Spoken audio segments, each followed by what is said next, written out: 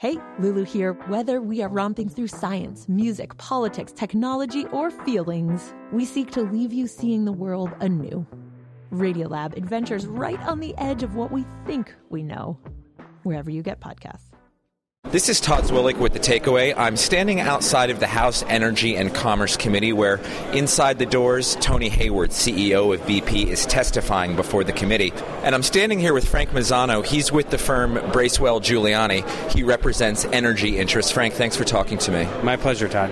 Now, we've just seen opening statements and Tony Hayward's opening statement. We haven't seen questions yet. What are your impressions of the hearing so far from your position helping to represent some energy and a lot of energy interests and drilling interests around the country? Well, clearly this is an important issue. This is an important hearing, and it's important for BP to come here. But I think the investigation, the multiple investigation, will drag out what went wrong here, and it's important to know that because that's going to really affect the important things as we go forward. The more important things are how we're going to deal with what we learn and how we're going to continue to access a lot of the natural resources that this nation requires that are domestic resources. Well, the bottom line here is we're not going to stop offshore drilling, right? We're not going to stop offshore drilling, and it's important for us to actually do the best we can in terms of safety and in terms of environmental performance, as well as understanding that there are people's lives at stake here, and frankly, that there are economic interests at stake here in the region. Because not only do you talk directly in terms of royalties and in terms of economic activity and workforce on the rigs directly, but there's an entire economy that's built around supplying those rigs with cement, with materials, with fuel, with food, caterers, and businesses on shore that are really impacted by this whole industry as well. So now, you're a communication specialist, you're a crisis specialist. This BP oil spill and the aftermath in Washington is certainly a communications and crisis issue. What is your assessment of how BP has handled the last few days, like the driveway of the White House, a couple of misquotes, but overall, how is BP handling themselves? I've actually been asked that a few times along the entire 57 days that we've been at this, and it's very easy to Monday morning quarterback what BP's saying, what they should have said, and what they should have done better. Obviously, as you know, yesterday we had a little word mix-up with the chairman of BP when he was on the driveway. Obviously, at the White House. At the White House. Obviously, English is not his first language, so we'll give him a little bit of slack for that.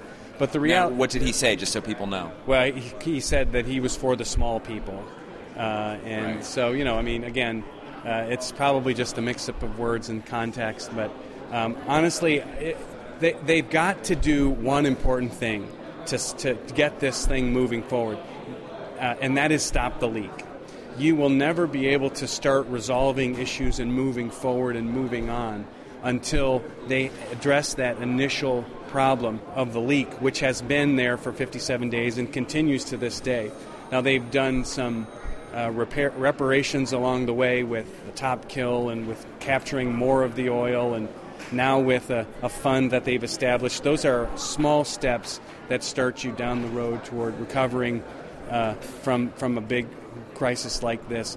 But the reality is that this crisis is going to continue until they put a plug in that leak and really turn the corner on starting to address what they do next. Now, in this hearing just a few minutes ago, Congressman Joe Barton, who is the senior Republican on the Energy and Commerce Committee, called the $20 billion compensation fund that you just mentioned, he referred to it as a shakedown on the part of the Obama administration.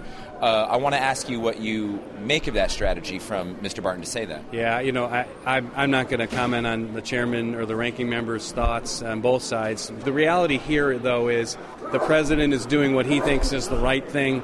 BP is doing what they think is the right thing. Members are going to have opinions about these things all the time. And politics is going to play in some of this. We're 5 months from an election, so certainly politics is going to play in this from both sides. Definitely fair enough. I think a lot of people around the press table were sort of whispering when it was time for Tony Hayward to make his statement, said if he's smart, he'll distance himself from that. If he's smart, he'll say we don't view it as a shakedown. We view it as meeting our responsibilities. He might have taken that opportunity. Perhaps, but again, this is a very difficult position that he's been placed in, to be here and answer questions. I'm sure he's quite scripted. I'm sure he's been through, the murder board exercise that we fully know he's been through.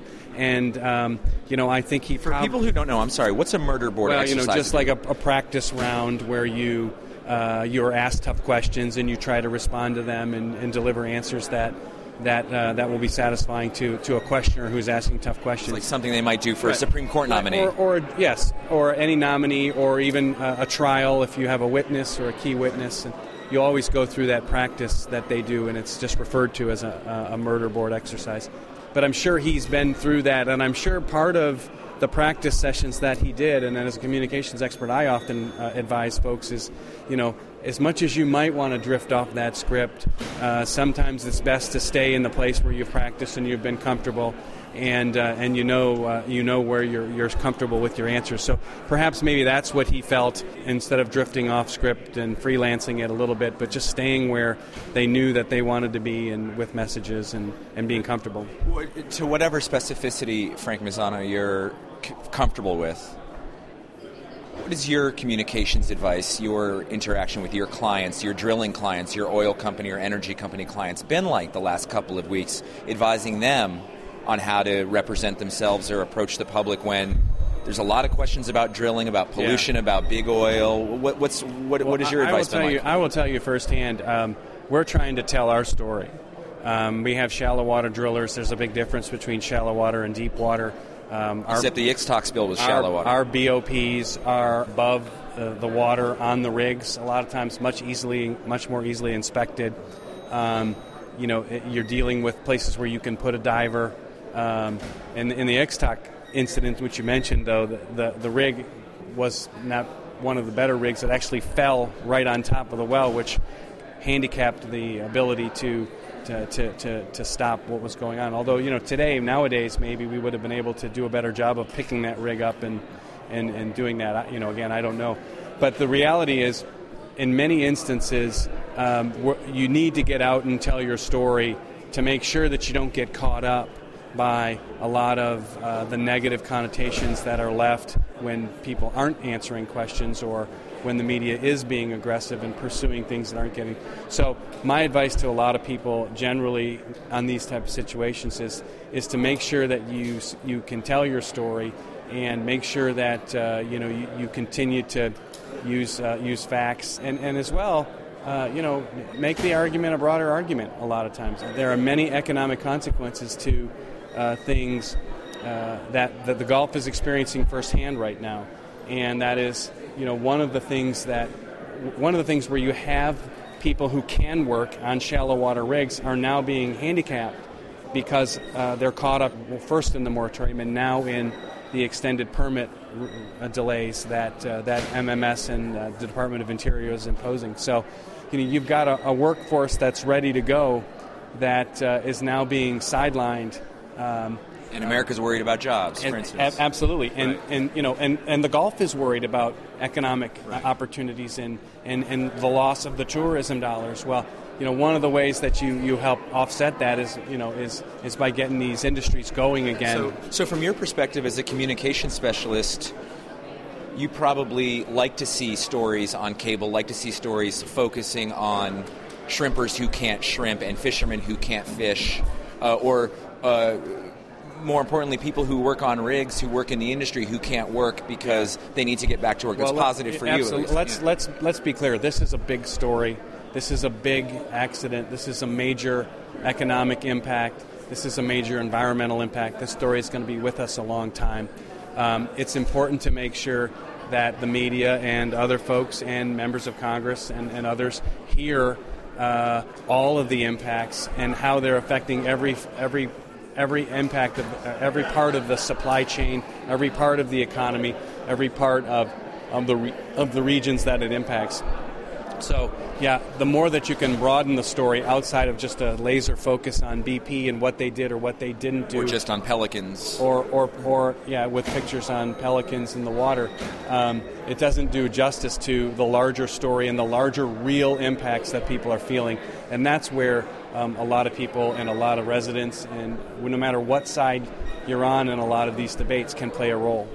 Frank Maisano, communications specialist with Bracewell Giuliani. We're outside the Energy and Commerce hearing where Tony Hayward is testifying right now. Thanks a lot. I appreciate it. My pleasure, Todd. Thanks.